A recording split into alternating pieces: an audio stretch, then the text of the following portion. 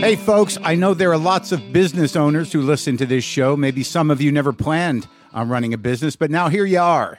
One thing you've always got to keep in mind is how much you're spending on your operating costs. That's one of the first things we had to keep in mind with WTF. And with things costing more today than they did when we started, you want to keep your expenses down. To reduce costs and headaches, be smart and use NetSuite by Oracle, bringing accounting, financial management, inventory, and HR into one platform and one source of truth.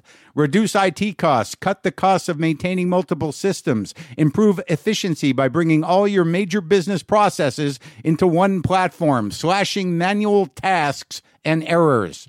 By popular demand, NetSuite has extended its one-of-a-kind flexible financing program for a few more weeks. Head to netsuite.com/WTF for more. That's NetSuite, NetSuite.com/WTF.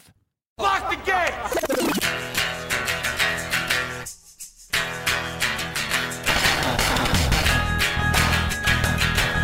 All right, let's do this. How are you, what the fuckers, what the fuck buddies, what the fuckineers, what the fucksters, what the fuckadelics, what the fucknicks, what's happening? I'm Mark Maron.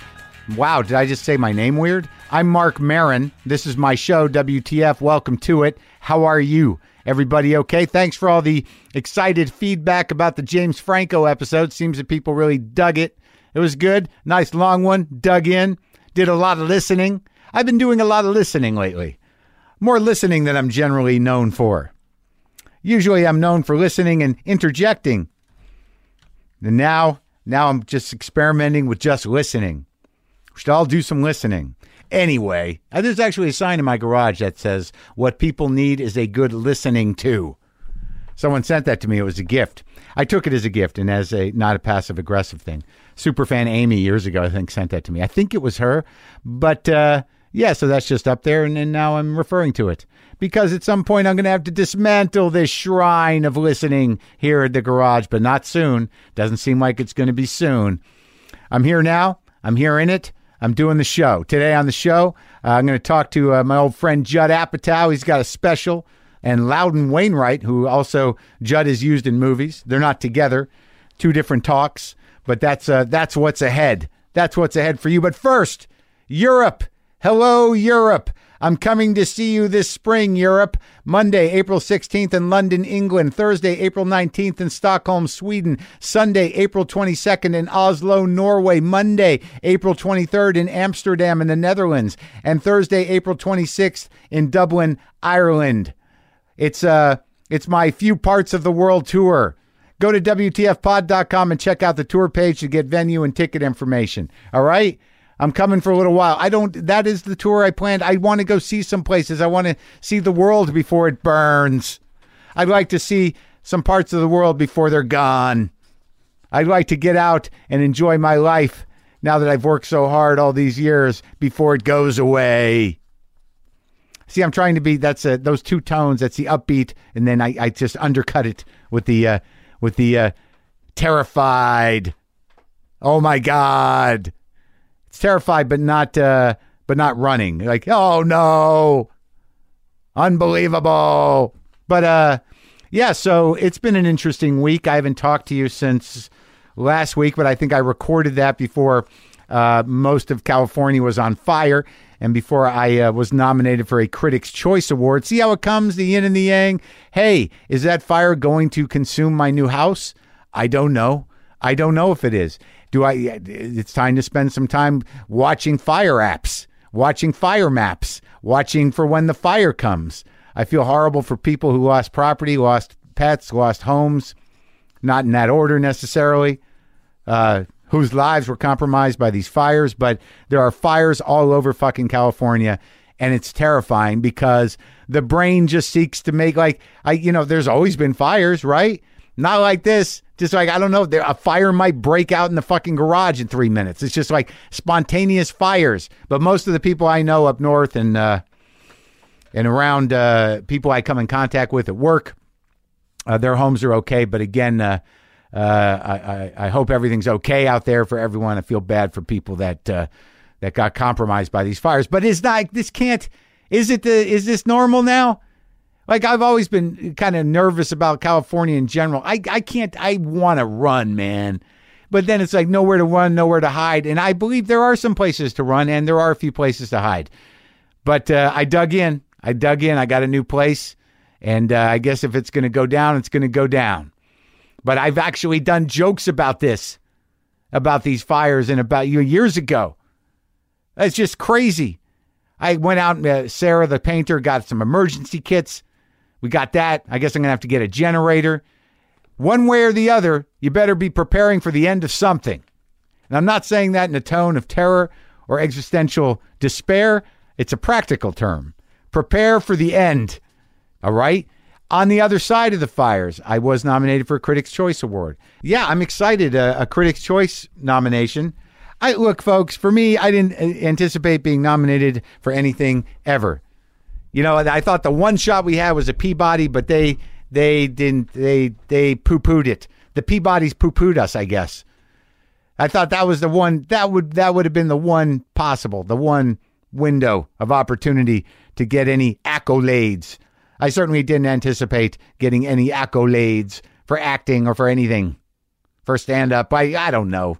I'm not being falsely humble. It's just like looking at my life, it just was not part of any of the possibilities. So the Critics' Choice Award is a welcomed excitement, and I am grateful for it, and I'm excited about it. And Glow, the show, got several. Alison Brie got one. Betty Gilpin got a nomination. I think the show got a nomination. So everybody on set was excited, and we needed that excitement over the last few days because we were shooting the show up in Pomona on a set that God, I don't want to spoil anything. Would it spoil anything? What? Maybe it'll just provide suspense. We were on a hospital set in Pomona for 2 days, 12-hour shoots running well into the evening, 1 or 2 in the morning. So it was nice to have the extra added excitement of knowing that the show is getting this recognition. It was fun times. I'm trying, on a day-to-day basis, for whatever reason, I experience a great deal of dread and terror in my head. And I know many of you know this, and I'm not experiencing it right now. But I actually had a moment on set the other night where it's like, look, I wait around a long time to do 3 lines. On Friday night, we had shot all day. We were there from like 12 to 1 in the morning. And I did 1 scene in the morning, which was a fun scene. No lines, but it was fun. It was me and Allison and Betty and Chris Lowell. And then pretty much I waited around like 8 hours, about 8 hours. And they did everyone's coverage. All the women were there, all 13, 14 of them. And we covered everything except my coverage where the camera is on me. It was the last shot of the night, of a 12-and-a-half-hour night at 1 in the morning. And for some reason, instead of feeling like, well, fuck, man, what kind of gig is this? What is all this waiting around, this acting business? I just locked in, and I'm like, make it a good few minutes, man. This is what you wait for. This is what acting is. Enjoy this minute and a half and just, act this shit out of it. I was doing a beat with all of them. Then I had a beat with Betty, who's great actress. And we just had the moment, and it felt very rewarding. That's a step in the right direction. It wasn't like, man, was that worth waiting for? I'm trying to tell you that I turned a corner, and I've grown to appreciate, hey, if this is the window, if this is the moment, if this is where I get to act on this episode, if these 2 lines are where it's at for the day, then lean in, man. And I guess that's pretty good advice for anybody. Like if you have those moments where you got to show up and do your job, fully focused, even if it's only for a half an hour that it's expected out of you, and you spend the other 12 hours, looking at a computer or pretending to work, make the best out of that. Make the best out of that half hour. Make the best out of that 5 minutes, man. Because it's all burning. Everything is on fire. Oh, my God. So Judd came by because he's got a special. Judd Apatow, The Return, premieres tomorrow, December 12th on Netflix. And we got into it. It's always good to see Judd. It's always good to have a chat. And it always ends up longer than we think. And it always ends up pretty engaged because, we do what we do.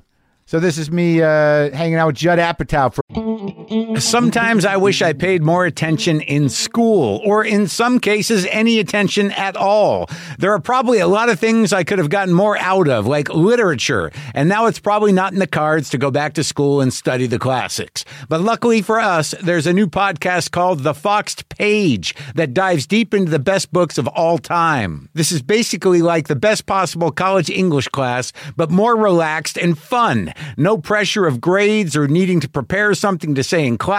It's only the books you want to read and know about, presented by best-selling author Kimberly Ford. Everything from Cormac McCarthy to Madame Bovary, from classics like Frankenstein to modern hits like Lessons in Chemistry. I love Ireland, but I missed the boat on James Joyce. The Foxed Page has a 3-part series on Dubliners, and that's a pretty great starting point.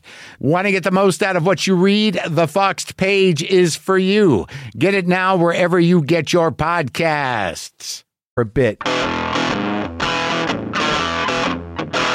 That's the thing about your special. Let's start there. Technique-wise, you bold motherfucker used a wireless. There was no aversion to using a fucking wireless? At least I didn't go with the Janet Jackson, McDonald's wireless. No, you can't do that. No. Of course not. But I don't trust wireless mics. I'm like some weird old-timey guy. Like if I don't know that it's connected to something, and they always seem bulky, and they don't slide in and out properly, and you just went ahead and used it. Well, I have a different issue, which is I am not that professional as a comedian, and I will constantly trip over the cord. So you knew that. You're like, I prefer not to have more mess up here than necessary. I literally find myself at the Comedy Store tripping over the cord so often that when they said we have a cordless, I was like, yes, thank you. Didn't even think about it. So I watched you work on a lot of the material for months and months, and then I didn't know like a third of it. Where were you hiding that stuff? Did you just pull it out that night? Well, what's interesting is, when you do the improv in the Comedy Store, there's so much material that just doesn't work there. Longer stories, things that take time when you need people to pay more attention. So, right. There was always a larger hunks that worked in theaters or places where people were paying more attention. You were working that stuff out elsewhere. Yeah, certain bits where I thought, well, this is an 11-minute poem bit. Yes, the poem bit. I read a poem that I wrote when I was 14 when my parents were getting divorced, which I stumbled onto, and it's so sad, but makes me laugh so much. I wrote poems in exactly the same cadence. That there was a weird kind of naive social importance. Yes, to what you're saying, and the Dr. Seuss rhyme scheme. Yeah, but you had a little free verse there. There was It wasn't all Dr. Seussy. What I found interesting about finding this poem, one is that the poem is basically saying, I'm in an enormous amount of pain, but maybe this pain will one day make me a good comedian. And I wrote that when I was 14. That's basically what the poem is about. You already knew. But, when I was a kid, I had this sense that I was supposed to be good at certain things if I wanted to be in comedy. Yeah. And so... I tried everything. I tried juggling pins. I tried to write sketches. I just took a quick pop at everything. What were the other ones? Guitar playing? Guitar playing I was terrible at. I like that you went with the juggling. Did you figure out how to get the balls in the air? I could juggle the pins. Then I bought the fire pins that you could light on fire, and then never worked up the courage to light them. And that's why it took you so long to make a special. Exactly. I was so afraid. And then one day I wrote a poem. And it's interesting. It's a real window into how my brain works, or worked at the time. But I find the most interesting part is I never wrote a poem again. Right. So I wrote this long poem, and then in my head I must have thought, yeah, you're not good at this. Yeah. And stopped, which is a metaphor for my stand-up career. My brain wants to shut it down. But oddly... and I, because I wrote poetry in college and I took it seriously at some point, even after high school, even after my big Ginsbergian assault on the world we live in at 14. I think that writing comedy is poems. I think that jokes are poetic. There's rhythm. There's a turn of phrase. There's a lot of things that are very poetic elements. Yeah, I agree. Every once in a while when something's worded perfectly, it feels a little poetic. This is the one that is so truthful, but I was proud of this thought And it's so simple, but I talk about how my 15-year-old just seems so unhappy to be in the house sometimes with me and my wife. Right. And I say, when you have 4 people, it is a family. When it is 3, it is a child observing a weird couple. That's as close as I get to poetry. It just says it all. It's like a haiku. Yeah, that's beautiful. Arguably, I think that you committed your life to poetry. That's the way I'm going to look at it. I like it. I mean, I would have liked to have been a poet, but where do you really go with that? You know what I mean? Yes. It's like maybe you got a couple books that 9 people read and you teach somewhere. That's the best that you could hope for. Yeah, that always leads to the debate. How many people do you need to watch your stuff or like your stuff? Well, you know the answer to that. I need it to work in China. I need it to work in Russia.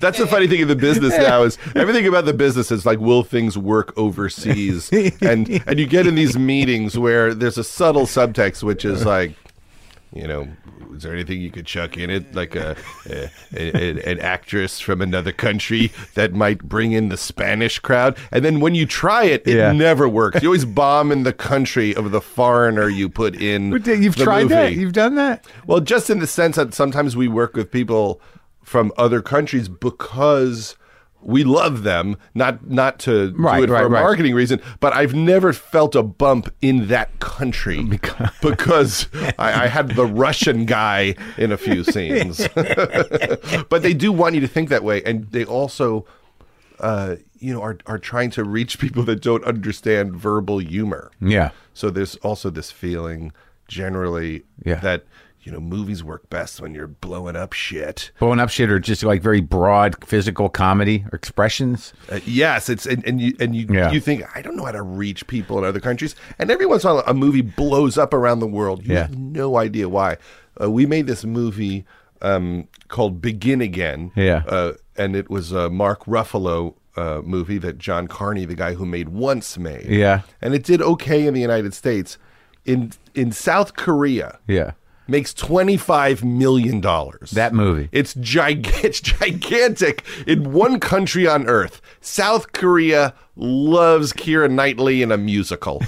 And we don't know why. You can't try to appeal because you'll never figure it out. You can't manufacture lightning in a bottle. It just happened. There was no part of the process where I thought, South Korea's going to love this. This is going to kill there.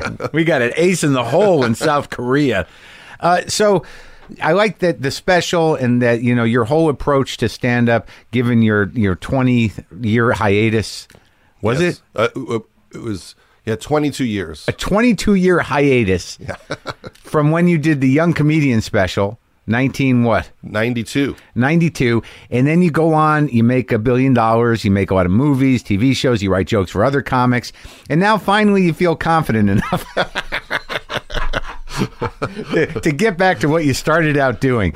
But the reason I bring it up is because I thought you were very humble and you had a lot of humility around the approach. You didn't come in swaggering. You were sort of like, I know where I'm at. I'm a strong feature at this point. I always say that the only show since I started pursuing stand-up aggressively in 2014 where I really felt like I did badly and got nervous was one night at the Comedy Cellar when you walked in the room. Stop it. Come on. I got really self-conscious and I had just started, maybe I had been doing it a few months again. And you walked in the room and on stage, all I thought was, Maron knows this sucks. And I didn't feel that way with, Ray Romano watching or anybody watching. Dice Clay was watching me one night. For some reason, I felt so connected to you that the voice in my head that's telling me that I suck is also Mark Maron's voice. So when I finally was doing well enough that you would indicate to me, like, it's going good, you got some good stuff, I really relaxed generally. Just recently? Just recently, you'd be like, stuff's looking good. Or the best compliment is when you hear from someone else, like, Maron said you got some good shit. I'm like, oh, thank God. Or you're like, Attell said you're funny now. Oh, okay. You got one of those? Oh, that was a big one. That's a huge one. The Attell likes your stuff. That's the one we all want. Exactly. Is for him to say anything about you. But when I started doing it again, it's so funny because I was so into stand-up from the time I was 17 to 24, but really from the time I was 10 to 24, that when I stopped, I was pretty burnt out at just doing 7 days a week of nothing but thinking about jokes, writing jokes, watching comedians. So I didn't even look at comics for a decade. And only maybe around 2010, 11 did I go, what's everybody doing? I didn't even go to the Improv for 15 years, probably. Right. Really? Even to watch. So I didn't even... And then I started feeling like, even as a comedy producer, I should know what's happening. Yeah, but that sounds like somebody who, quit something like that was hurting them, but they had no control. It's like an addiction. Like, I can never go back to where that's happening. I just lost interest in it. It wasn't anger. I felt just bored of watching it, and then slowly, I'm trying to think who was. I think that's a grown-up thing. Who was the comedian that got me excited again? I started watching Hannibal a little bit. Yeah. And he was making me laugh. I think watching, there was a few people that I thought, wow, like Maria Bamford. I remember hearing her on your show. Yeah. You drove somewhere with her. Yeah, right, yeah. And I was really taken by that. Oh, yeah. And you not seen her before that? No. Oh, man. And then I started looking that up. And then I realized, oh, there's some amazing people who are a lot better than the people when I started. And different. Sure, there's always some slouches around. Yes. But, there were some great guys then, too, when we started, or whenever that was. 92, you said the Young Comedian Special was? Yes. And I started in 89, I think, officially, making money. Yeah. Probably 87, 88, doing it. But there were good people around, but there was, the remnants of the road of that first wave. Yeah. And there were a lot of those kind of, mid-level headliners with, rap closers or somersaults. But there was always, there were some people in the generation before us where you're like, well, that was really unique. Those guys are really sort of doing something completely different. And there's a lot of them around now. I mean, back then it really was Hicks. You'd go see Bill Hicks. For that thing. He was singular in that. Yes. Stephen Wright was singular in that, in his thing. Goldthwait, when you would go see him in the late 80s. And, of course, Kinison, who, to this day, I've never seen anyone more exciting to watch. Just menacing. Just to see electric. To see Kinison before the crowd knew who he was the most exciting comedy you've ever seen. And it really can't be recaptured. Like people walking in a room not knowing this guy's coming and not knowing the joke, the point of view, and he starts screaming at them. Yeah. The place would erupt. Half the place would walk out. Yeah. And there's no one like that now. It's just an exciting panic. You know what I mean? Well, I actually, for some reason, on the random thing on my iPod in the car, the album went on. I have that first album, Hotter Than Hell or Louder Than Hell. You can't. It's not on CD, so someone's got to rip it, and someone ripped it at some point and gave it to me. And I listened to the whole thing through, and I've always been a guy that listens to that once a year, and I had experiences with him. And then this was the first time where I was sort of like, that was really kind of wrong-minded and shitty, that one. Well, it's all so awful. Yeah. I remember laughing. I mean, I knew it was, but I felt the slight offense for the first time. So, he was definitely a monster, but the intensity and the balls of it all, you don't see that much. It felt like, I guess looking back, if you were to try to define the Sam Kinison character, it would be the world has broken him. Yes. And so, in a way... And the world will pay. And so you enjoyed it from that point of view, that it was a person in meltdown, so his opinions, which were so wrong at times, you never felt like the joke was he believes it. You felt like this is what happens when you get broken. Cautionary tale. Yes, you just completely lose your mind and start screaming at starving people to go to the food. Yeah. It doesn't make any sense at all. Punching way down. Yes. Punching as down as you can punch. Exactly. He's so because I always took it like it's the frustration that life is unkind. Yeah. That makes you go, what are we going to do? I don't know. Go to the fucking food. Yeah. Right. But it doesn't make any sense at all. That way he captures that whole thing with where it's like, you're sitting there eating what you pulled together. Like he phrased it like he was was just sitting in front of the television set with some shitty dinner that he'd pulled together for himself, and there's a starving guy on TV, a starving kid, and it just infuriated him. And isn't that just a cover for an inability to feel sadness? That you do feel so sad that you just start screaming nonsense because you can't go to that vulnerable place that just wants to cry about that kid. Yeah, you're heartbroken. Now it's exploding. Yes, all over everybody. Unless we're just totally wrong and he was just a monster. Yeah, it was definitely there was some of that. But okay, but like what I was saying though, like I was impressed, and I entered the Apatow return. You know, seeing you around as, you know, like I was, not that I needed to defend you, but I'm like, wait, people were surprised. I'm like, he was writing jokes for some of our favorite comics when he was a child. What you think he's going to have a hard time putting together an act? You know, I mean, did you think, I mean, as a joke writer, and you drew from your life, you know, very frankly, that you were going to have a hard time putting together an act? I think what it is that I didn't think about it too much. I just slowly slid into it. Yeah. I think what helped me a lot in doing it again. Yeah. One was I didn't need to do it to pay my rent. Right. And I didn't need to beg for spots. So I was very lucky that I had enough recognition that clubs would put me up as a freak show anyway. At least in the beginning. But you're not like Steve-O. I mean, you're Judd Apatow. You're like... But just there was something amusing about seeing me attempt to do it. Yeah. The other thing that helped me a lot is I didn't know who any of the comics were. So when I started going up at the Cellar, I didn't know almost anybody. So I didn't have the fear of everybody because at the time I didn't understand how much better they were than me. Or where they stood in the hierarchy. Yes. Like, you know. I didn't know, like, oh, that's how funny, you know, Keith Robinson is. Oh, yeah. And I should be nervous around him because he kills every single night. Yeah. And all those guys, you know, Greer Barnes and Greer Barnes. You know, all these people like were so funny, and then I would slowly watch them. But at the very beginning, I just hadn't watched comedy in a long time. So when I would go in and I would sit at the table with all the comics, I didn't even know their acts to know who I was sitting with most of the time. Right. And then by the time I figured out who everyone was, I had enough of my sea legs to not be too embarrassed. But I was embarrassed. Like, oh, this is kind of weird that I'm attempting to do it. But I always felt like everyone realized that I love it so much. But you were a comic. Yes. I mean, that's the weird thing. Is like I would have thought that, you know, sitting down with them, that you would have thought that they were projecting like, what does this guy need to do this for? Why is he here?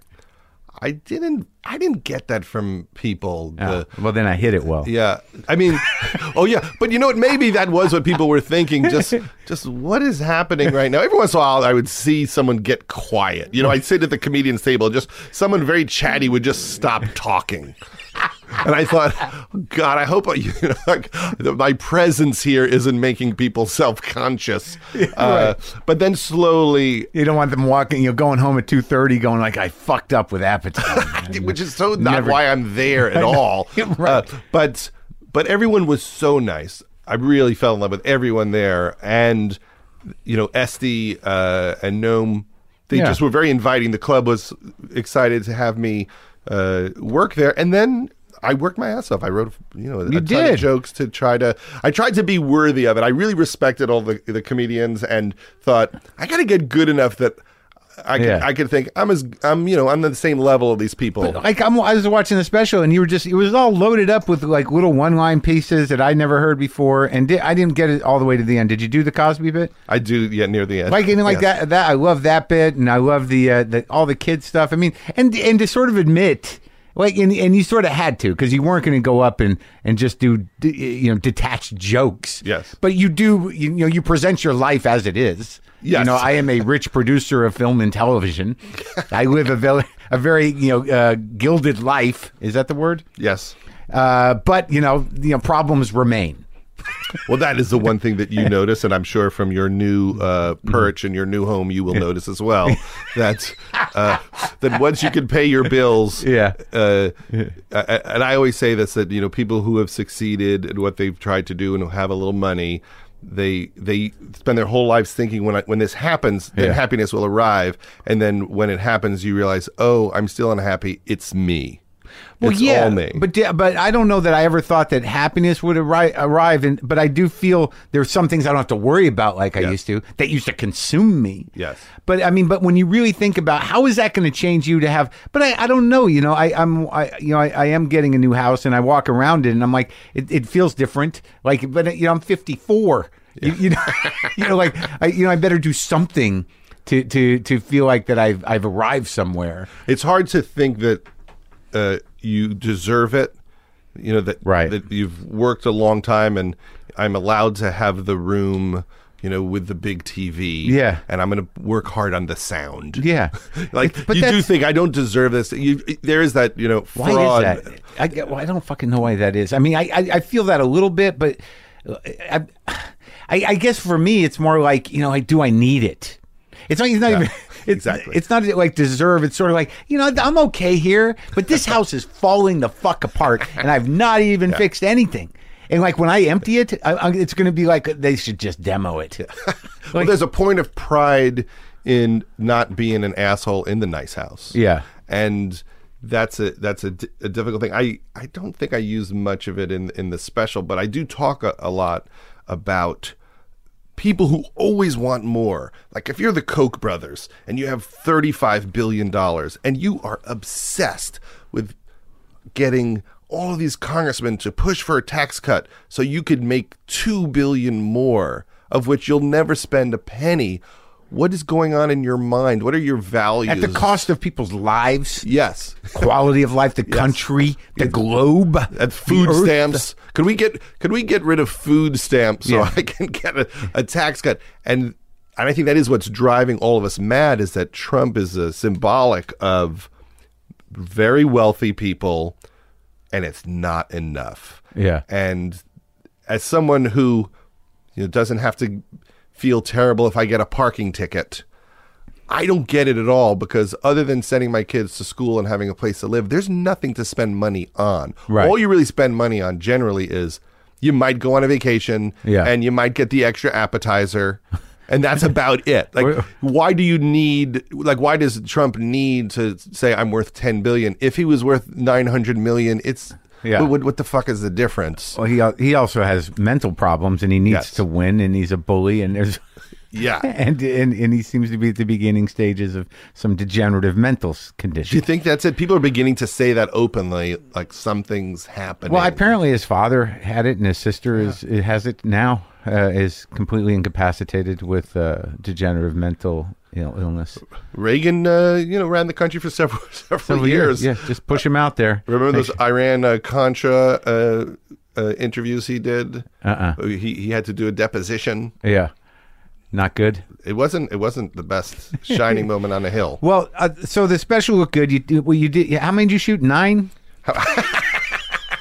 I shot 2 shows a night for 2 nights. Okay. I shot 4 shows. Yeah. The night before the first show in the same theater, I did a warm-up show to get used to the space. So you did 5. And I didn't tape that one, and it went so badly. Okay.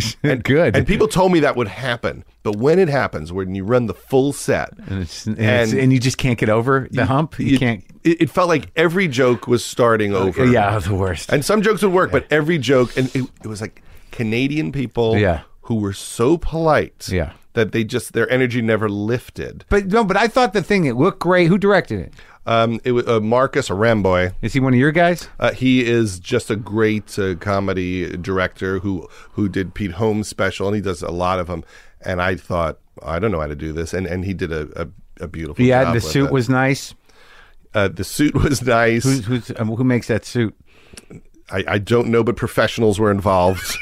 It's my punch drunk glove. It's a punch drunk glove suit. No, but you look good in a suit. Like I could never. Like I don't think I could pull a suit off. I think my head's too large. I don't know. I haven't worn a suit in a long time. I look okay in a suit. I look a little bit like an agent, but my body is so wrongly shaped. It's just I get a little pear shaped. Uh-huh. So I decided a few years ago, and my wife is not thrilled about this. Yeah. That the only shirt I looked good in was a black James Perse polo shirt. I bought 25 of them. Oh, I see you in that a lot. Yeah. And I just decided I'm not even going to pretend I look good in other clothes. You did wear that a lot. And then I lost some weight so I'd look okay. Yeah. For the special. And then Right. the second we were done taping, just put another 10 back on. Did you Yeah, just start eating again? and I just tossed it all out the window. I got my cholesterol down without statins. There's a big fight in my house. Is my wife is against the statins. I know I got against them too because I don't know really why, but no one wants to be on medicine.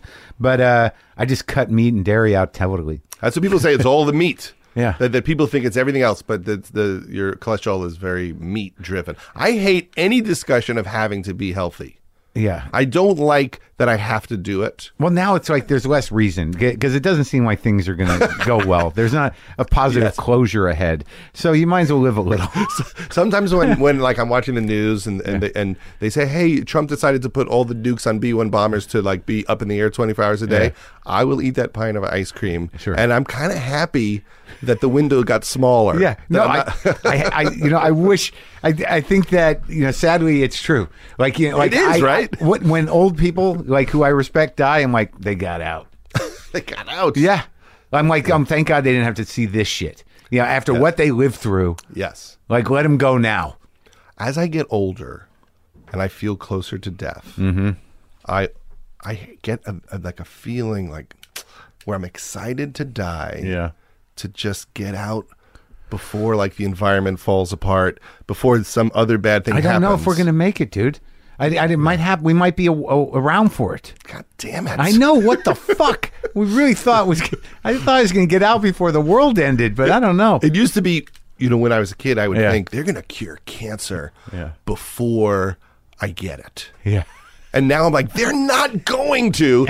But they've done real good with some of them. Really depends which one you get. And I can't slip out before the really bad stuff happens. Yeah. It becomes harder to create silly comedy in the face of this. It becomes harder to do anything. Yeah. That is pleasurable or not. Or not requiring, because there's part of you that thinks like we're in an urgent situation and I should be doing something urgently, but you run out of there. What? So then, like with that kind of percolating and the news percolating, when you just want to go like watch a movie or enjoy something or play some guitar, there's part of you that's sort of like, why do this even? Exactly. Why not just sit? Like I remember, being home, and kicking, jokes around with Seth and Evan for Pineapple Express. Yeah.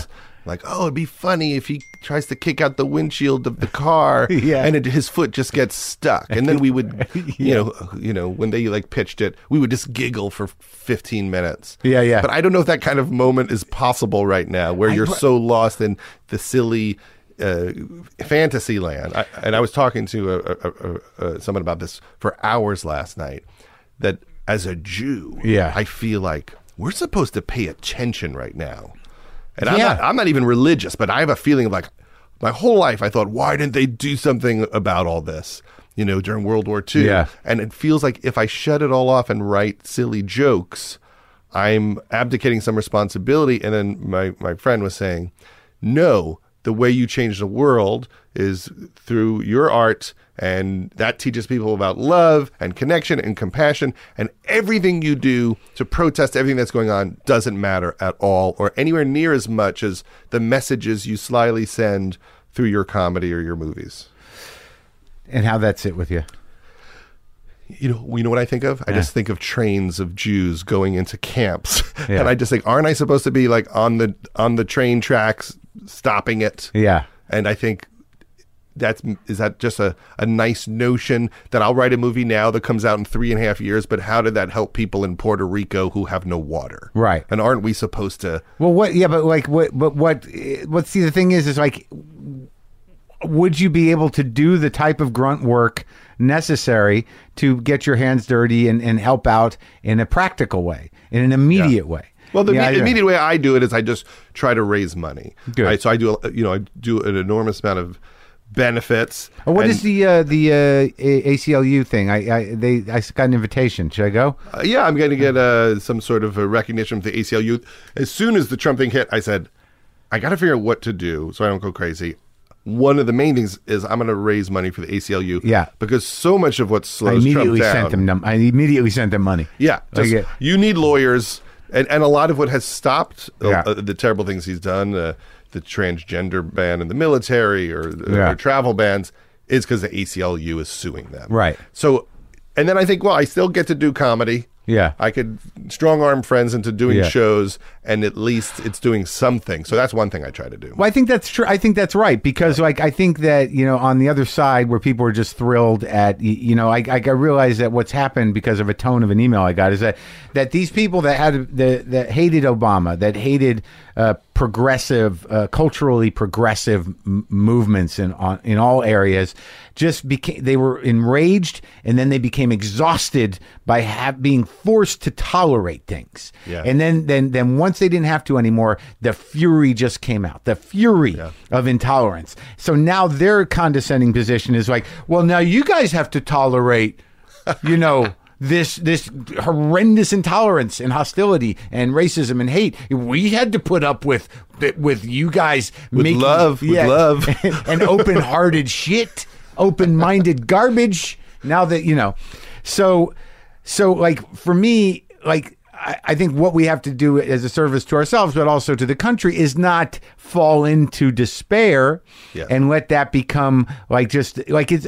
I think that authoritarian regimes, you know, feed on hopelessness, despair, and the reality that people are not really able to do anything about it. Yeah, and we're so confused at how much we're lied to. You know, for instance. People already have forgotten about the Vegas shooting. Yeah. We're 5 insane things past that already. And that was just weeks ago. Yeah. Everything, like, there's an old Hicks joke. You remember the joke he did? I just paraphrasing it about watching the TV. It's like death, destruction, war, right. And then, you know, you open the door, it's like crickets. Like there's some profound idea about, you know, what you allow into your head, what you allow it to do, and what your reality is and what you can do. So the question becomes, can I stay positive? Can I think of constructive things to do while, you know, putting up my resistance and writing boner jokes? Yeah. Simultaneously. Sure. No, the boner jokes are important because if there's no humor, then there's just the hopelessness. And then, you know, but let's talk about, before we go, like, I watched a rough cut of the Gary Shandling doc, and it's a beautiful thing. You're one of the few people who've seen it. Yeah, it was very touching. I loved it. And like I said to you, and I think I've told you before, and you knew him well, and you put this stuff together from archive footage, from his notebooks, from all the things you had access to in his life. And it's a beautiful kind of memorial of a friend and a mentor. But like that memorial service that I went to, the show, what would you call that? A memorial? Yeah, we did a memorial for Gary at the Wilshire Ebell, right. And a lot of people spoke, and I cut together little documentary sequences about different parts of Gary's life. But just learning about him changed my life, because I talked to him, and I don't know that I appreciated his comedy with the depth necessary, with the depth that was there, that it deserved, and also his process. And, you know, you turning me on to him, and then having me go to that thing, and then we did the green room together, and I got to, you know, sort of, I always liked him, but I never knew on some weird level how much I had in common with him. Yeah, I think that's emotionally. I think that's what most people are realizing, is that they didn't know him as well as they wished they did. Yeah. Although people don't really have the courage to dig. You know, if like, you're in a unique position because you do get the moment with someone where you're allowed to ask the questions people will not ask in conversation. Yeah, sometimes I can do it. Yeah, so every once in a while you could just, you know, turn to someone like Gary Shandling and go, "Why are you like this?" Yeah, and get answers. But in life, even as his close friend, I wouldn't often dig for the psychological underpinnings of who he was. But when I made the documentary and I started figuring out how he became this guy and what he was doing and what he was attempting throughout his life to be sane and to find happiness and peace, I realized that it's very powerful. I related to it as well. And it's sad that people didn't get to share that with him as much as they could have while he was alive, because he had a very interesting journey, which is the same as us, which is we're young, we have some difficult childhood situation. Yeah. Comedy becomes some way to escape, a way to be seen. Then we want to be successful so that we feel good about ourselves. And then at some point we realize, oh, that doesn't work. Yeah. What does work, which ultimately is love and connection and some higher purpose. And then we go for that, which is still difficult and very hard to attain. And then we get killed in that North Korea bomb. No. Right as we're about to feel that peace. Yeah, finally.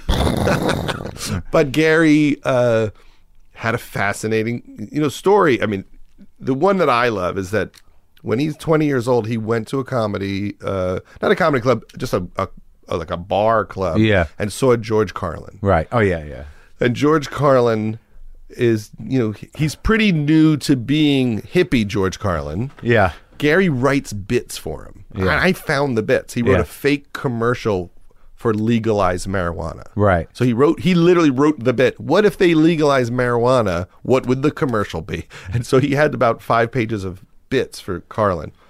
He walks up to him and says, "Hey, I wrote you some jokes." It's ballsy for 20. Yeah. And Carlin says, "I don't usually buy jokes, but I'll read them if you want to come back tomorrow. I'll tell you what I thought." Gary comes back the next day. They're laid out on the table with, he wrote on them. He made notations. And he says to young Gary, "You know what? I don't buy jokes, but there's one great joke on every page. And I think if you want to pursue this, you should." And Gary got in the car and just moved to California. And it changed his life. Yeah. He needed that. And who knows if Carlin would have done that on any other day? Because you know what that's like, right? Who is this kid? It's a mood thing. Yeah. I don't know Carlin for, how often he did that, but he was probably in Arizona. What did he have to do? Yes. Right? Like, you know what I mean? And this little ballsy Jewish kid is like, I got these jokes. And he's like, I got nothing to do tomorrow. I'm going to read these jokes instead of going to the mall. Right. Yeah. Something. Yeah. And but I think Carlin used to do that. I heard his daughter, Kelly Carlin, on the show. And she said he would bump into a comic. He would ask the comic for his number. And then 8 months later, he would just call the guy and go, "How you doing? How's the career going?" Yeah. And he would follow up in a really beautiful way with people. He knew that power that he had. And then I found this letter, and this isn't in the documentary, where 10 years later or 7 years later, Gary's doing like Make Me Laugh. He's just beginning to get spots at the Comedy Store, and he writes a letter to Carlin thanking him for telling him to be a comedian. And he says, more important than your comedy is the man you are, and how he wants to be a man like George Carlin, right? Who speaks his truth, and it's wild. And I don't know if he sent it, because I found it. It looked like the unsent thank you letter. Wow! But it was beautiful. It really. And he was like, "I wrote an episode of Welcome Back, Kotter." Like that was going to impress George Carlin. Maybe that's where the second thoughts came in. Yes. I'm not going to send this. But that's going to be on in March. Great. And it's 4 hours. And I thought, you know what? If OJ's worth 7, Gary's got to be worth 4. All right, buddy. Well, the special is great. It's called The Return. December 12th on Netflix. So this is going to be. This isn't going to go up for a while, because we're going to hold it until to promote the thing. Yes. So who knows? What the fuck? The world could be so different when this runs in 3 or 4 weeks. Ivanka could be in prison by then. Who knows what? That's upbeat. That's an optimistic. That's the best case scenario.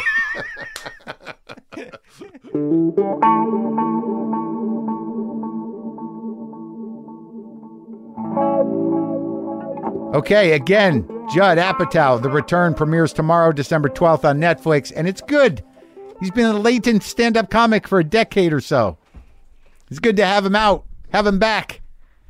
I did stand-up the other night at the Comedy Store, and I was third up in the original room, 10:45 spot, second show, and I got on stage. And I've just been free-forming, doing the riffage, trying to find the beats, trying to find the path. Where's this going to go? What's this idea? How does it work? Does it have legs? But I've just been kind of having fun, riffing, trying not to freak out or freaking out in a funny way. And I get on stage and there's a guy front row, stage left, totally asleep. Totally asleep. And I'm talking, I'm on the mic, and you can hear it, it's loud, and I'm talking about him being asleep, and I'm asking him if he's awake, if he's enjoying his nap. Nothing. He's not waking up. I took a picture of the dude on stage, from the stage, and yeah, obviously I was, having fun. And then the flash apparently woke him up, and I got to be honest with you, I felt bad I woke him up. I felt bad. Like, it was rude that he was sleeping, but it was one of those moments where I'm like, I should have just let that guy sleep. You know what I mean? I don't know his life. He's in a safe place. He's in a comedy club. He came for a few laughs. Maybe he hasn't slept in days, and he was hoping that the comedy would make him feel better, and he just finally got a little shut-eye. He did, I think, end up going back to sleep. So, Loudon Wainwright, he's a very prolific folk singer, and his memoir, Liner Notes, came out in the fall and is available wherever you get books. So this is me and Loudon chatting.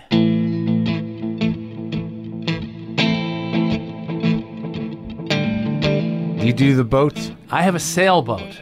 So you know how to sail? I know how to sail, yeah. I mean, I started when I was 55, so I kind of know how to sail. I've been doing it for 15 years. Oh, it wasn't something you grew up with? No. God, it's I got a friend who sailed around the world. Are you that proficient? No. I once did a long sail for 5 days, and that cured me of that. So you can sleep in the boat? There is a place to sleep on the boat. I've never slept there. I had sex there once, but we actually didn't sleep. Oh yeah. Were you moving? Were you out on the water? Or was it just the anchor was dropped, as they say? Yeah, we were anchored. Yeah. Well, that was good. Was that something that you needed to get out of your system, or is that like let's fuck on a boat? It's time to fuck on a boat. Haven't done that. Let's do that. I don't know how much time I got left. Well, you have a boat and there's a place to lie down. Sure. There's actually a toilet, a head they call it. Yeah. And I've used that, but I said, so we said we should at least have sex on the boat. This is what your wife?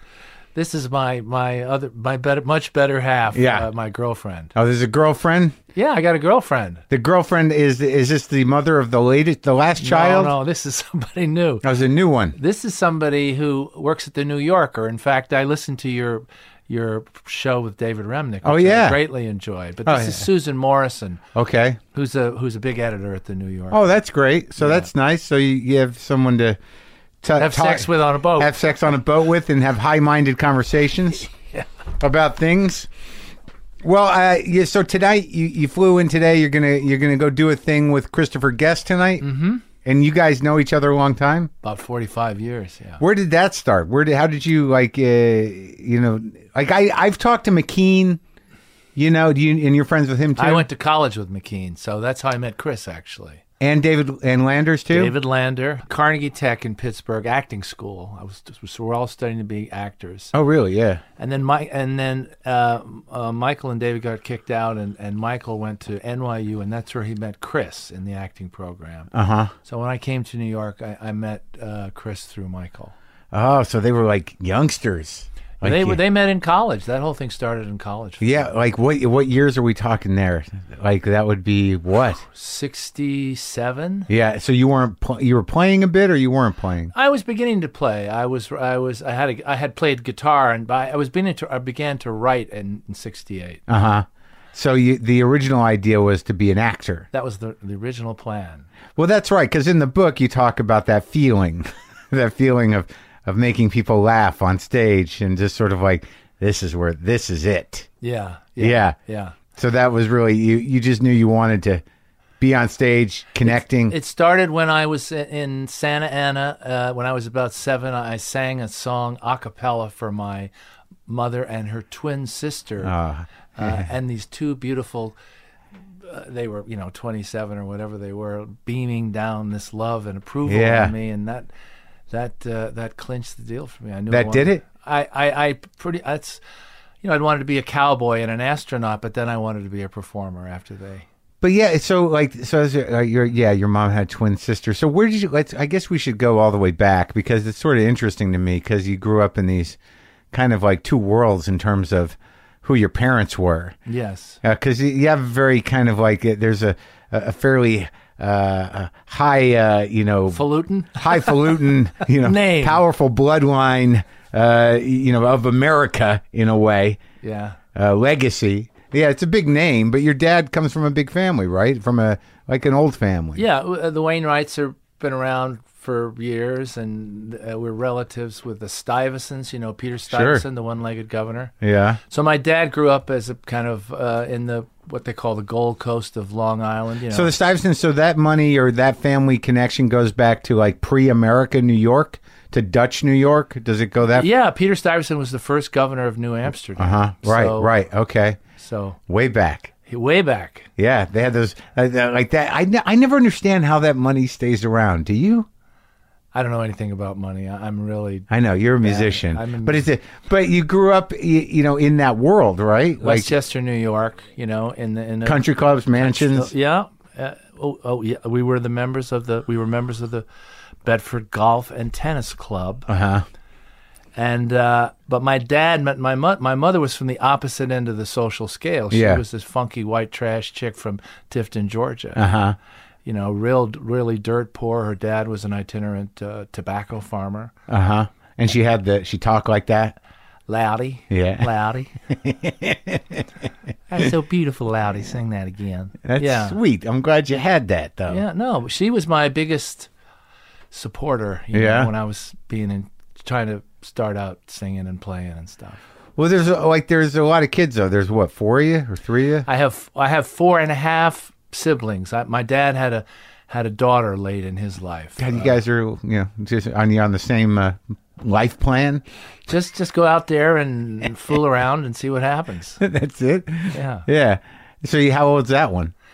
That is Anna, and Anna is 33. That's your half sister. That's my half sister Anna. That's wild, huh? Yeah.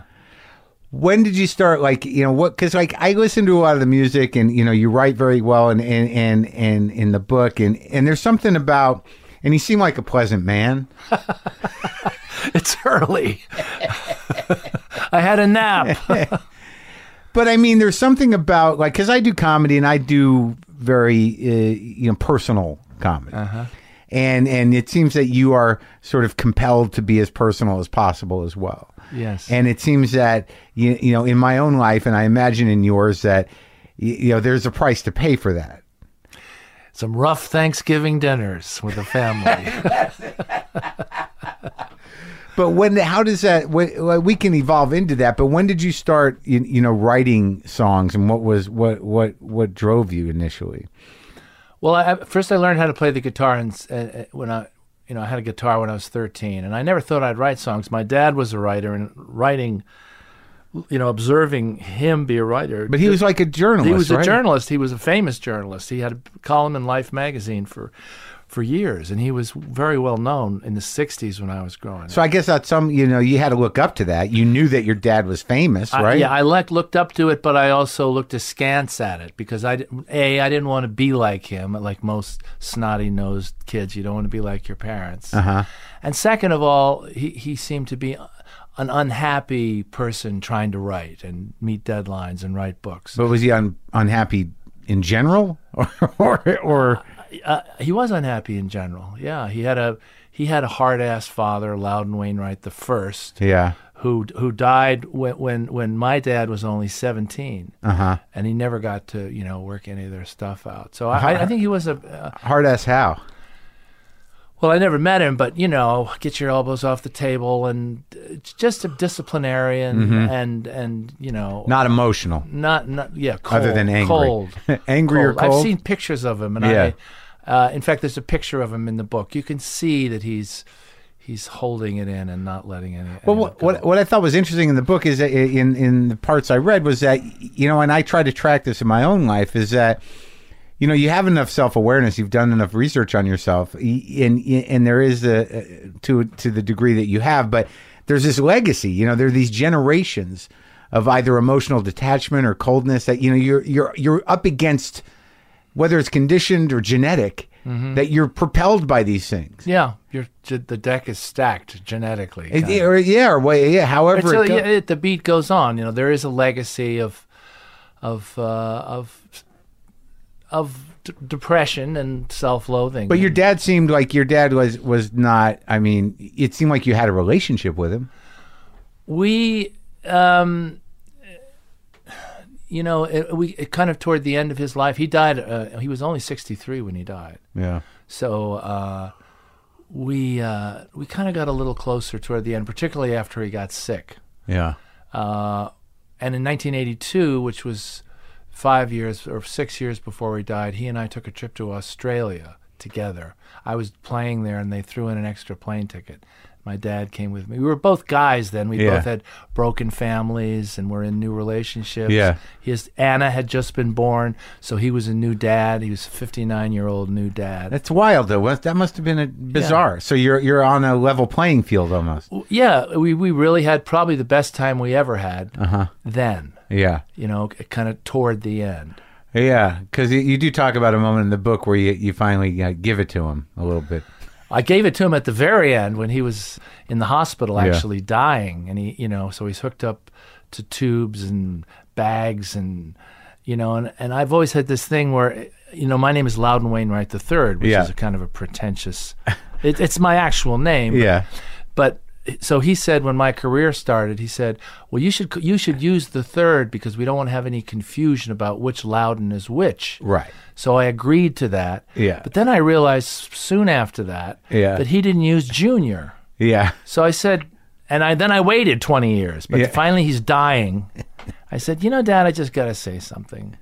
The Roman numeral thing, and you did not use the Junior thing, so you were just plain old Loudon Wainwright. Yeah. And then he said, you can have the name when I'm dead, which shut me up pretty good. There's that poetry. See the poetry that goes right through too. Yeah. So, what were your choices? Like, you chose to be a musician, and you went to these private schools, which must have been a nightmare. But when did you choose? Like, how was the culture changing that made you want to do it? Well, I went to Carnegie, which is where I met McKean. But it must have happened before, right? Well, the playing was, but I didn't think I was going to be an actual musician, although I played in folk bands in boarding school and thing. But I dropped out of college. I was a hippie in San Francisco for about 2 years. I got busted in '67 in Oklahoma. You were a hippie in which years?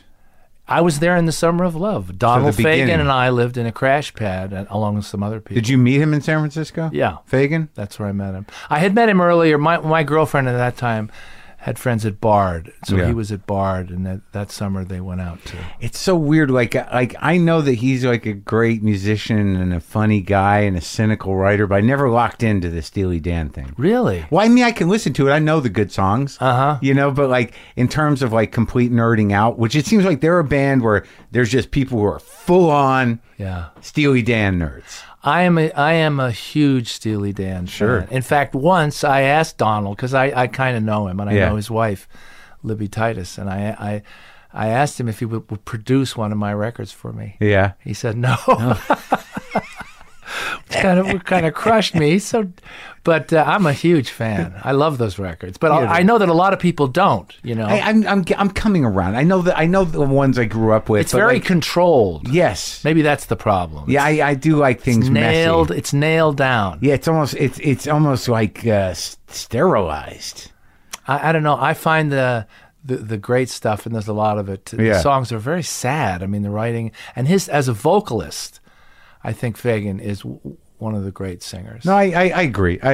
So you kept in touch a little bit? A bit. We see each other every once in a while. Yeah. I forgive him for not wanting to produce my record. Well, you got Richard Thompson to do it. That's not nothing. That's right. All right. So the Summer of Love, like, what was that like? Were you a acid guy, drug guy? Acid. Oh yeah. Yeah. The good stuff. Owsley. Yeah, it was pretty. We would drop acid in the morning and then just kind of wander around Golden Gate Park, talk to the bison at the buffalo pen there. And saw free concerts with the Grateful Dead and the Big Brother and the whole. Did you hang out with those guys at all? No, because I was just a lowly, You weren't even a guy. No, yet. I wasn't a guy yet. Yeah. You were just one of the hippie masses. Yeah, I was. I would go to the Haight-Ashbury free clinic to get broken glass taken out of my foot. I mean, I was one of those guys. Yeah, because you're walking around on drugs with no shoes. A great idea in a major city. But you were a kid, right? I mean, how old were you? Well, 67. I wasn't a total kid. I was 21.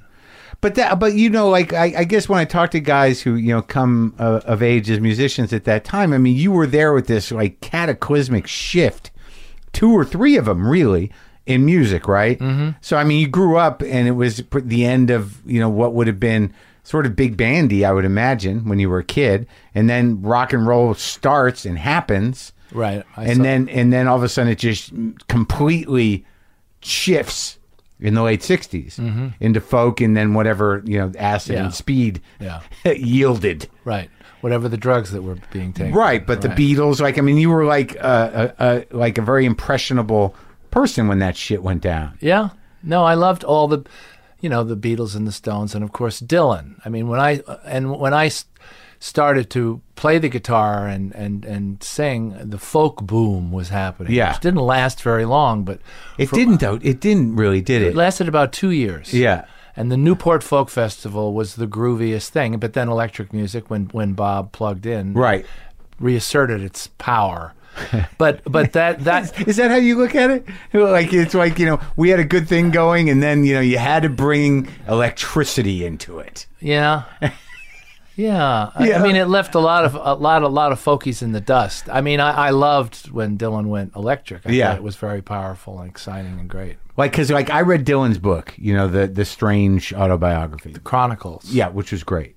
Like, I think some of the best stuff in it was his depiction of that scene. Mm-hmm. So like so I'm assuming you went to San Francisco, did your acid, right? And did you run away, or did you? From San Francisco, or? Well, I was arrested in Oklahoma on my way back. And for what? For possession of marijuana. Yeah.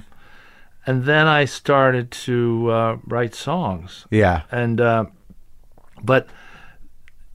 with an acoustic guitar, not with an electric guitar. Right. So and then I went and sang in these little hoots and open mic things in Cambridge and in New York. But did you have to do jail time? I was in jail for 5 days and nights. Just for weed. Yeah, but they were very excited because they found out that my dad was the famous Life magazine writer. So they were talking about 10 years. In Oklahoma City, yeah. But they wanted to. Because of that, I thought they were going to give you a break. I thought it wasn't. No, and then my dad, he was living in London then, and he had to take 2 long airplanes. One to New York and then one down to Oklahoma City. And he got a lawyer, and he knew a judge in New York, and basically he used his influence and money to get my ass out of jail.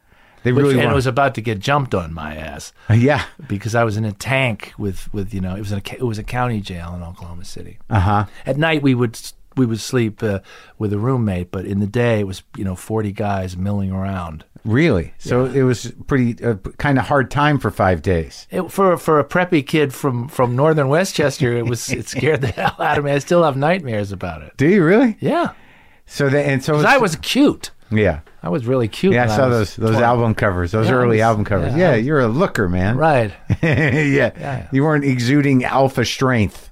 No, they were going to jump on me. So my dad got me out, and then that kind of straightened me up, and then I started into music.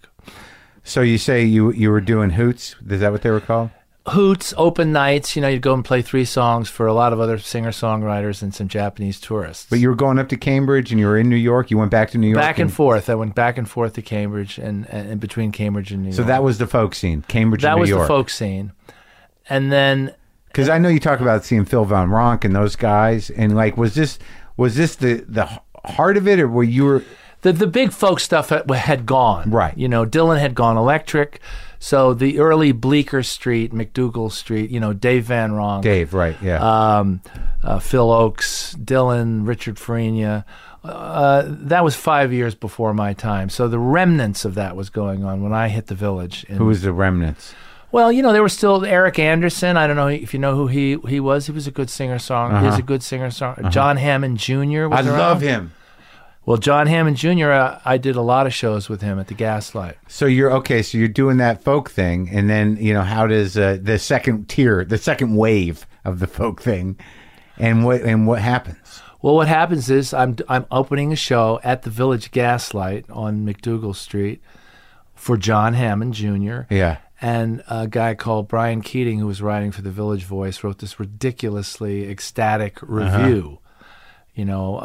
This guy is the next guy. Yeah. And that's what happens with comedians or musicians or actors. They get pounced on if they're good. Yeah, and when there was one or two papers that meant something, right, and there was no other input. And within 6 months, I had a record deal at Atlantic Records. My struggle was so brief, it was ridiculous.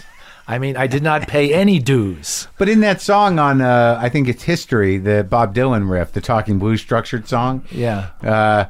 You talk about that there was a sort of a big rush to sign Dylan types. Yeah, because he was out of commission. For one thing, he had his motorcycle accident. Right.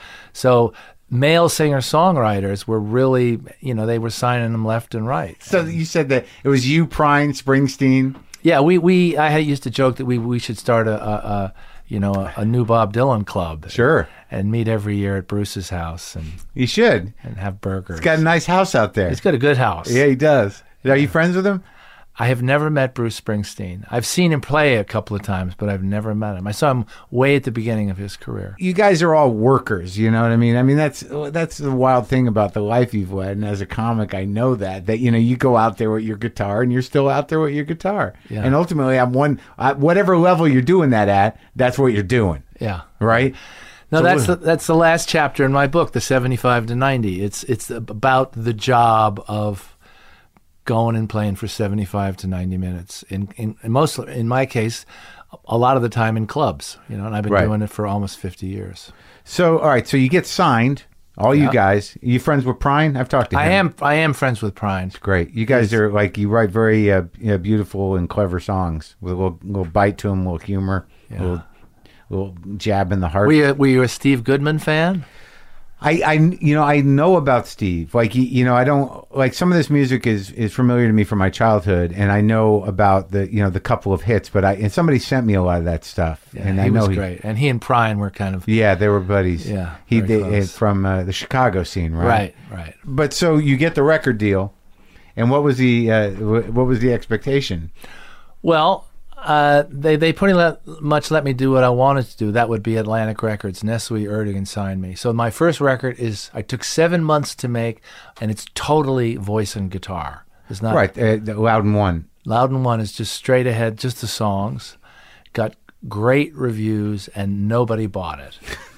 So then came time for the second album, which interestingly enough was called Album 2. Yeah, good thought on that. Good creativity on the title. And that. Again, there was a harmonica on that, and I did a duet with my then wife, Kate McGarrigle. But the rest of the record is all voice and guitar and one song on the piano, and great reviews, and nobody bought that one. Yeah. So Atlantic dropped me. Columbia, Clive Davis signed me, and then I These are big guys. So it was Ahmet or the other or his brother? Well, Nestle signed me. Right. Okay. And then Clive signed me to another big guy, Columbia. Yeah. And then the Dead Skunk thing happened. They put me together with a rock band. Why are you laughing? I like that way. I like the way you said it. Well, yeah. Was it not meant to be funny? It was a thing. I mean, it was a thing. It was #1 in Little Rock, Arkansas for 6 weeks. There you go. Now you found your people. Man. Yeah. I've always imagined Bill and Hillary kind of making out in a Rambler station wagon, Dead Skunk on the radio. Yeah. But that was a freak thing, right? Well, it was freaking that it's been my only hit so far. Uh-huh. No, it was a big record, but then that problem was that then I was the skunk guy. So where's the next Funny Animals song? So then you have the problem of. But was there pressure? Yeah, there was, and I from Clive and the brass. Yeah, but then the next thing I did was I made a record with Bob Johnston, who produced Blonde on Blonde and Leonard Cohen's records and some of the great Dylan records in Nashville. We made a record in 4 days with all those guys, but it didn't have a Funny Animals song on it. But that's sort of like, wasn't there a certain amount of because you're writing, I mean, you're doing real, kind of soulful folk music, and you're writing, clever songs that tell a certain truth about the human condition. And now you got this skunk song, but you're still like, how did you not get angry and start drinking? And I did. Don't worry, I did.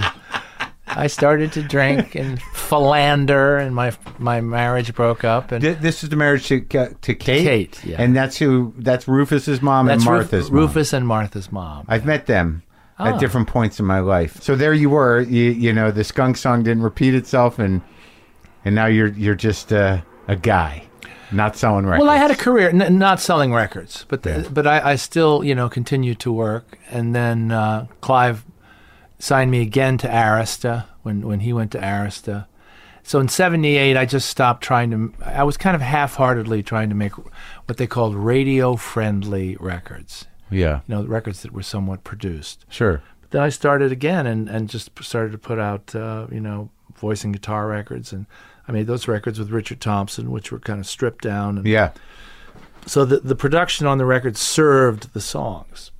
And I think generally, I've managed to do that for the last 30-something years. Well, when you look back on it, I noticed in the book that you talk about like philandering or the road or what have you, is and that you have done or tried to do, and what that did to your family. I mean, I'm just trying to put my finger on it, because when you do these things in songs, when you do songs, about this kind of stuff. Right. About truth, about hitting your kid, about your relationship with your father or fathers in general, about, whatever the darker songs you have, the more touching songs that, that song is that 3 or 4 minutes, but you still have this, a life where I imagine, you have a full range of emotions and, and you're a decent fella.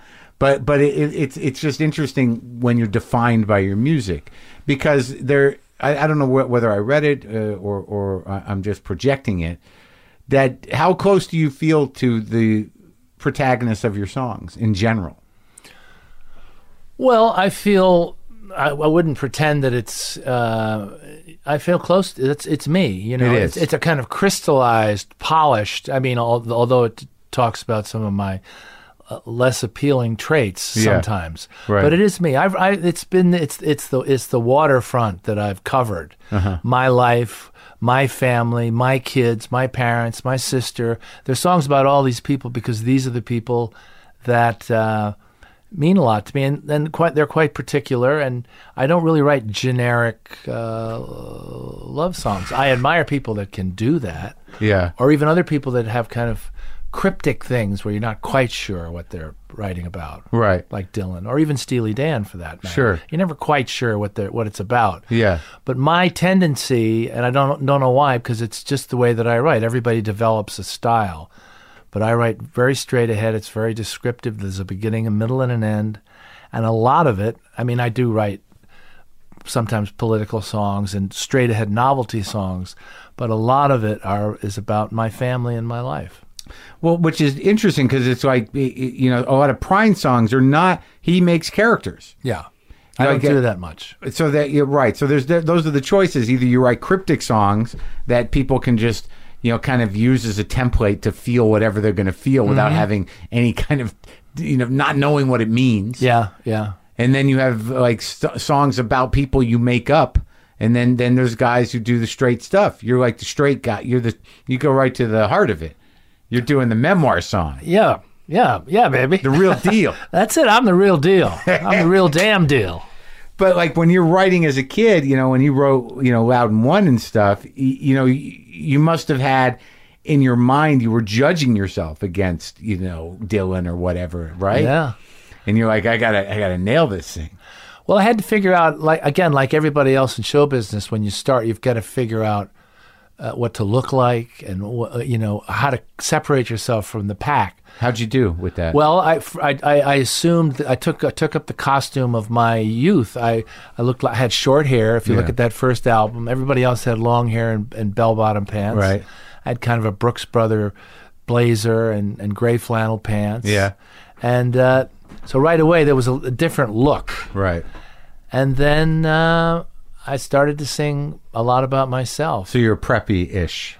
Yeah, preppy psycho killer look. Right, not Kingston Trio. No. That would have that's late 50s. Right, No. but they were all pretty clean cut, seemed preppyish, right? And but striped shirts, I think, as I recall. I would never wear a striped shirt.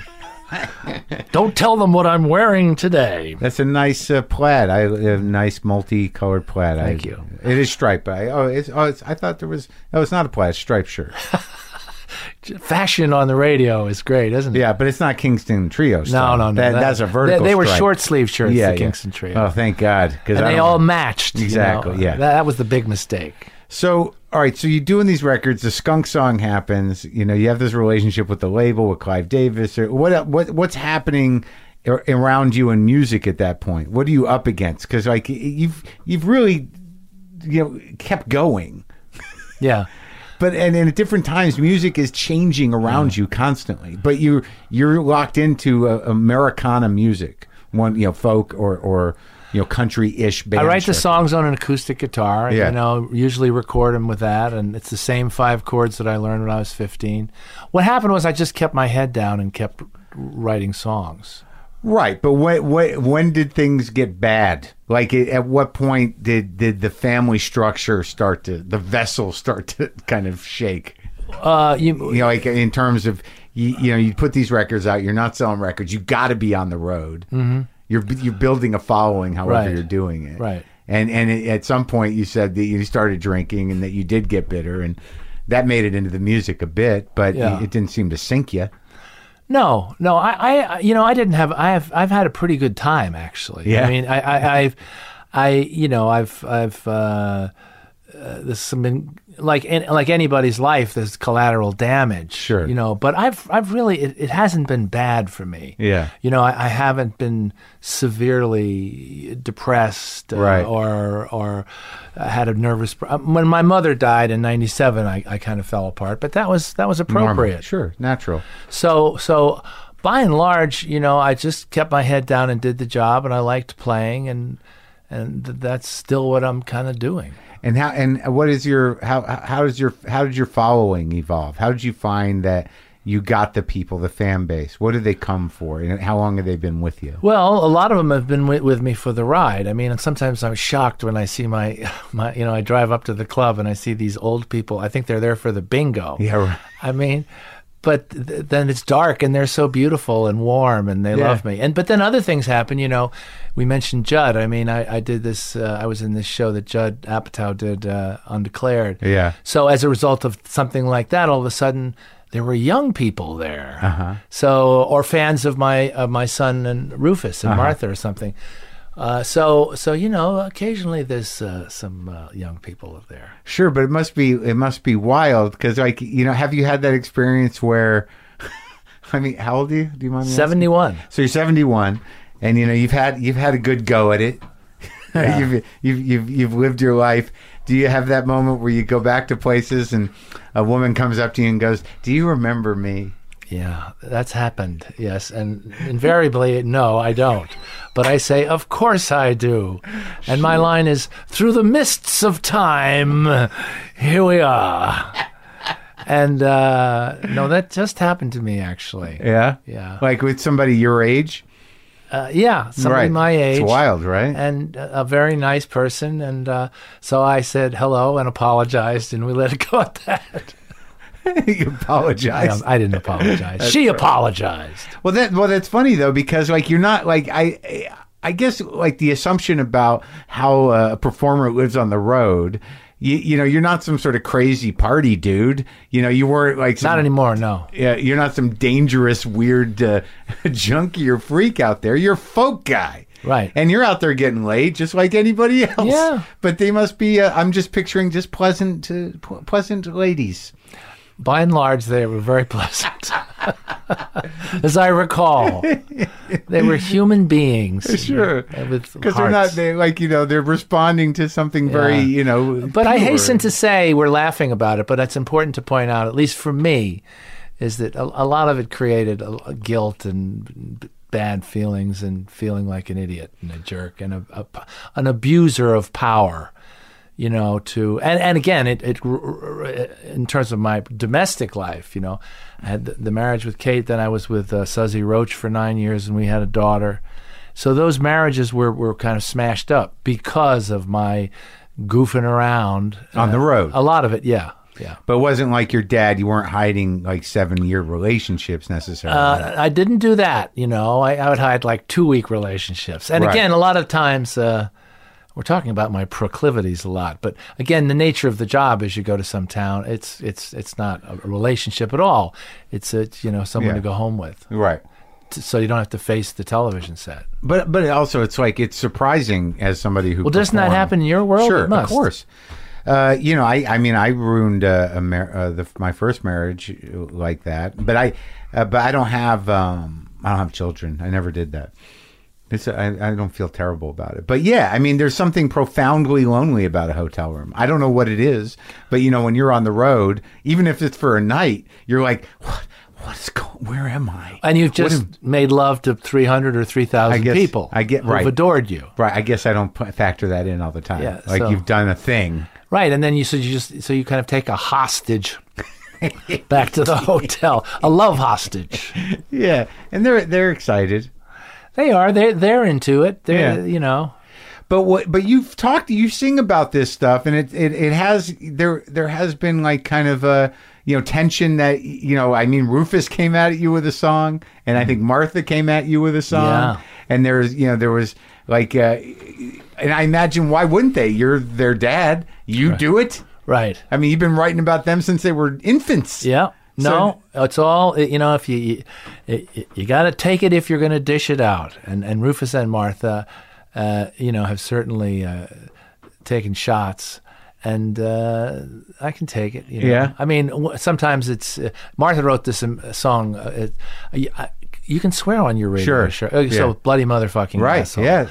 So for a while, when she used to open shows for me in the beginning of her career. So she would do this song, and I would think, boy, she was going out at the time with a singer called Dan Byrne. I don't know if you know who he is. A really talented singer, a bit older than her. And they had a difficult relationship. So I thought, boy, that's a tough song about Dan, you bloody motherfucking asshole. Yeah. So then we're in Paramus, New Jersey, and Martha goes out, and it's it's my audience in the room primarily because her career is still moving up. So she announces to my audience that this is a song about my dad, and then sings Bloody Motherfucking Asshole. So that was a moment that I was. Let's bring up. Hello. Yes.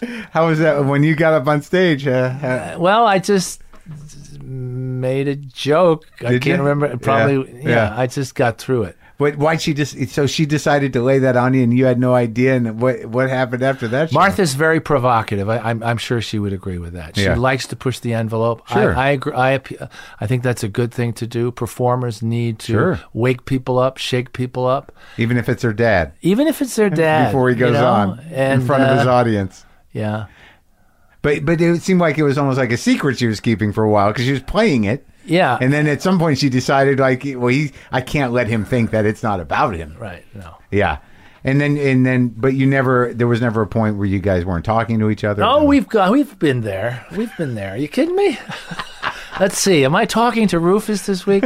Now, I have another daughter who's an incredible musician that I want to talk about, Lucy Wainwright Roach, my daughter with Suzy. Yeah. And she has... From the Roaches, right? Yeah. Well, Lucy has not written a song attacking me yet, and I really appreciate that. But that's not her style anyway. Yeah, but sometimes I think it's that first group. Could happen though. Sure, but I think it's the first group of kids that think they get the raw end of the stick. Yeah. The most. Yeah. Right. Yeah. In general. Yeah. But Rufus is a spectacular performer and songwriter, and his song about you, I guess, is what, Dinner at 8? Yeah. And it's a sad song. That's a beautiful song. It is. It really is. And it's sad. And but I think it's a great song. It's one of his great songs. Well, when you process this stuff, what do you think your best album is for you? What's the one that you're like, I really nailed it all the way through on that one? Well, I've made 27 albums. I think, and some people, and I've made some duds, that's for sure, or albums that I don't really like. Yeah. I think there's an album called History that I made, and it was right after my dad died. Yeah. And that event was such a cataclysmic thing. These songs started to come out I think they're some of my best songs. Yeah, it's a great record. Yeah. It's a great record. And then when my mother died, I made a record called Last Man on Earth, and a lot of that, unfortunately, I only have two parents. Yeah. But, you know, those are two very strong records of mine. Yeah. Yeah, history is like beautiful. And I think, didn't you do one of your father's songs on that? Yes. My dad wrote a song. There was a guy that my dad we lived in L.A. for a bit in the early 50s, and Dad was a friend with Terry Gilkyson, who was a folk singer, but a pop folk singer. He had a group that they sang backup on Dean Martin records, like Memories Are Made of This. They were that weird Hawaiian bunch? Well, they were. Well, it was folky, you know. They sang a song called The Wild Goose. Well, that song Memories has a weird little uke. It's got a uke thing. Yeah, yeah. But Terry Gilkyson and my father were drinking buddies, and I think my dad took a shot at writing some songs, hanging out with him, and he wrote a great song about 1950. So he would have been 25. Called "Man Is Just a Handful of Dust," and that song is on History. I guess I'm sort of fascinated at your self-awareness and about, because I wrestle with some of the same things you do. Now, is there redemption after this? When you say that you look back or in the moment or whatever wreckage you've reaped on anybody, do you just have an acceptance around it that it eventually resolves itself if you don't make it worse, or do you still kind of like, you just think you're propelled by that? Is there still guilt and, you know, self-hatred and that kind of stuff? Yeah, but you know, there is redemption and forgiveness. And, you know, I mean, my kids are, you know, my youngest daughter, whose name is Alexandra, she's 25. But I mean, Rufus is 44, and Martha's 40, and Lucy's 35. And they all have kids, or Rufus and Martha have kids. So, you know, but they're all grown-ups. They've been banged around in the world, and so there's some forgiveness floating around. You're right. And that's what I've, you know, one of the things I did in my book was I included some of my father's writing. He was a beautiful, elegant writer. Some of his essays are in the book, and I love he and I had a kind of a crappy relationship, but he died more than 25 years ago. So there's a forgiveness thing that's going on now between me and him, even though he's been dead. And if you can't forgive your parents, I'm talking to my kids now, if you can't forgive your parents, you can't forgive yourself. That's my theory at this point. But you learned that the hard way. You make a lot of mistakes, and I made plenty of mistakes. I mean, it wasn't any more than anybody else. Okay. I just wrote about it. Yeah. I had a couple of broken marriages, and I screwed around. I mean, that's it. No, I know. Like I use that one too. Like in the sense that, you know, there is a short menu to transgression. You know, and there's a big range. Yeah. But, you know, certainly there are ones that there's nothing unusual. I didn't drown any puppies. No, right. And you didn't, bankrupt a country or kill anybody. Right. You know, you kind of like judge yourself on the moral transgression chart and how familiar it is culturally. Yeah. And you're like, look, you know, people fuck up. Yeah. Right? Yeah. Yeah. So please forgive me, kids. I'm saying this on the radio. But you also you seem to wrestle with the very idea of love. Yeah, love. Yeah. Like I do material that's similar to this, and I'm trying to glean from you, because I'm a little younger than you. You know how you resolve some of that stuff. I mean, like, do you? Because I feel like I'm capable of love. Yeah. You know, of giving, but there's something that holds me back. Yeah. And in terms of guilt and whatever, but like, how have you? I imagine having kids changes that. Well, I have a song called "All in the Family." It's all in a family, and that is about love. You know, love heals heartache and familial pain, and what family is not insane. You know, so. Love has been working its way into the songs in the last 10 or 20 years. You feel it with age and grandkids? Yeah, I think grandkids, yeah. You know, and you do realize that, you know, it's kind of corny, but the love thing is a big thing. Do you ever feel pointlessness? Is that a theme? Well, I mean, I wrote a song when I was 25 on my second album called The Suicide Song. Yeah. But it's a long time ago. It was a long time ago, and I was kind of goofing around anyway. Right. I wasn't really... The worst I ever felt was after my mother died. I really went down hard on How old that. were you? 50. I was. Oh, right. I was 51 or something. So you'd already gone through a lot of your stuff, too. Yeah, I'd had a lot had happened to me, and my father had died earlier, and that was more of a release for me when he died.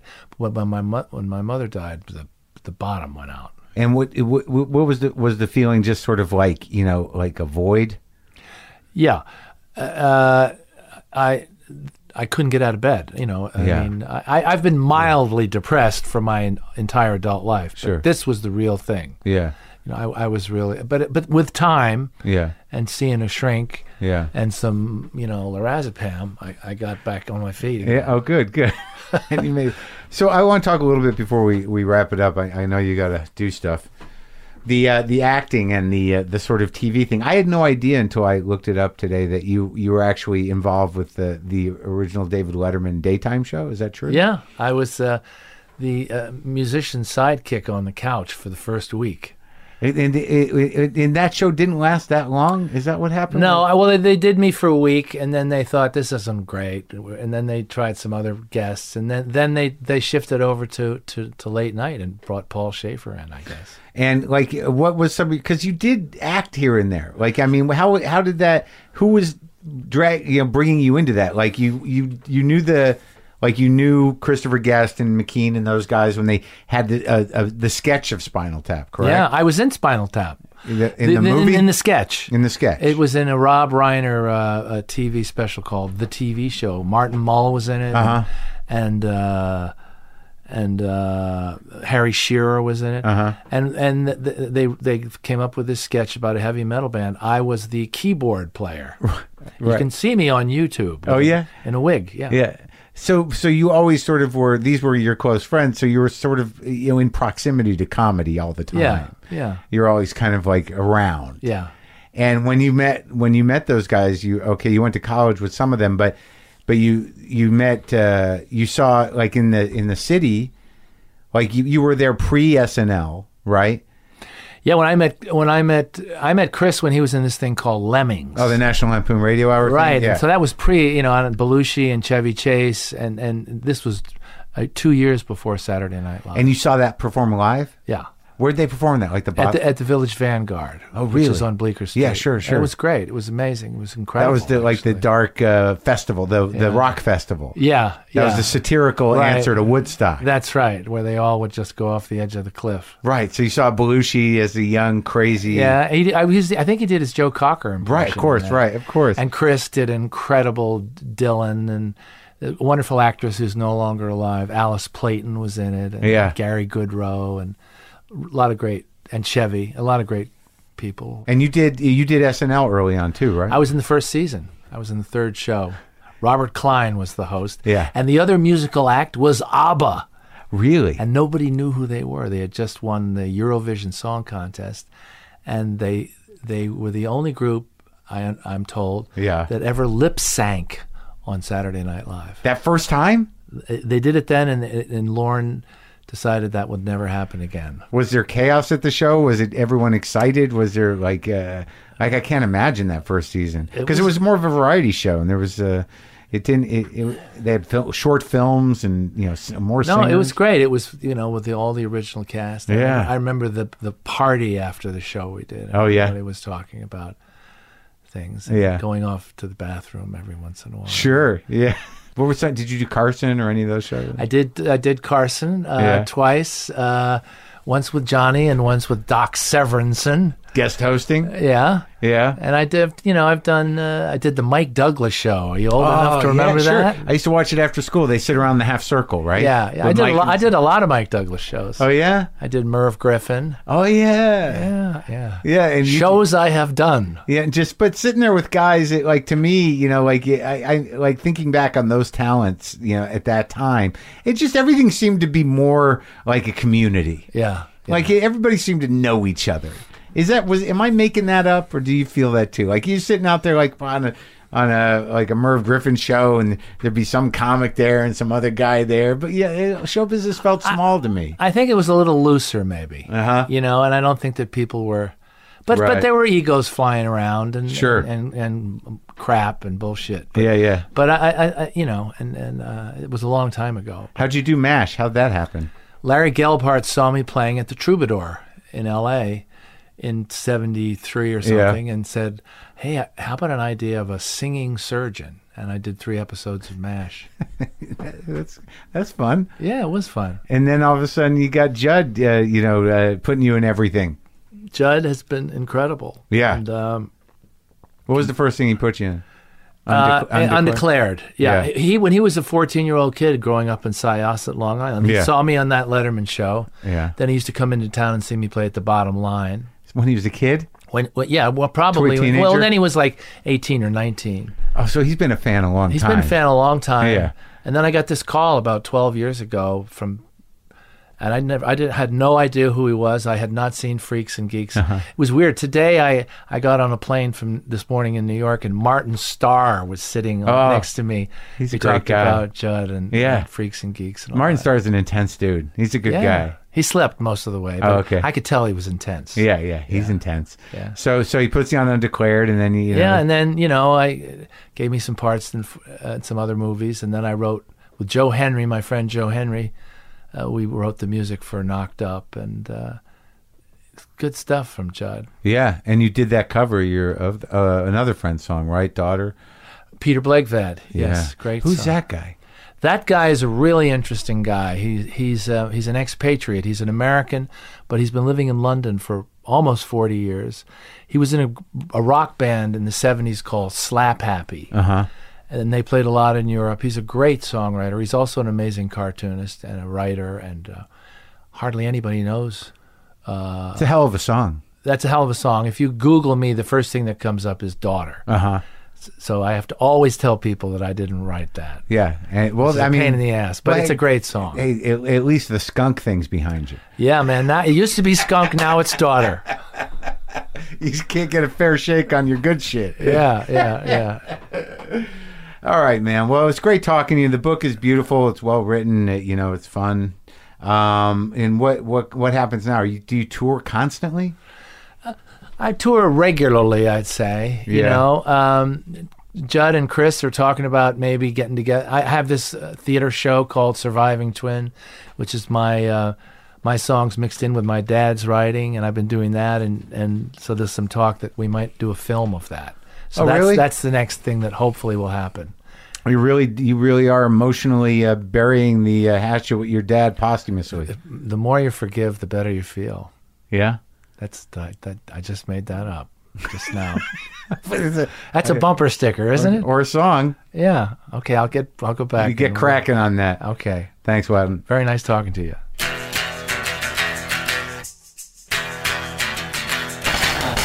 Okay, that was that. The book, Liner Notes, is out. Get it. Get the book. It's good. A Life in Music, A Life in Entertainment.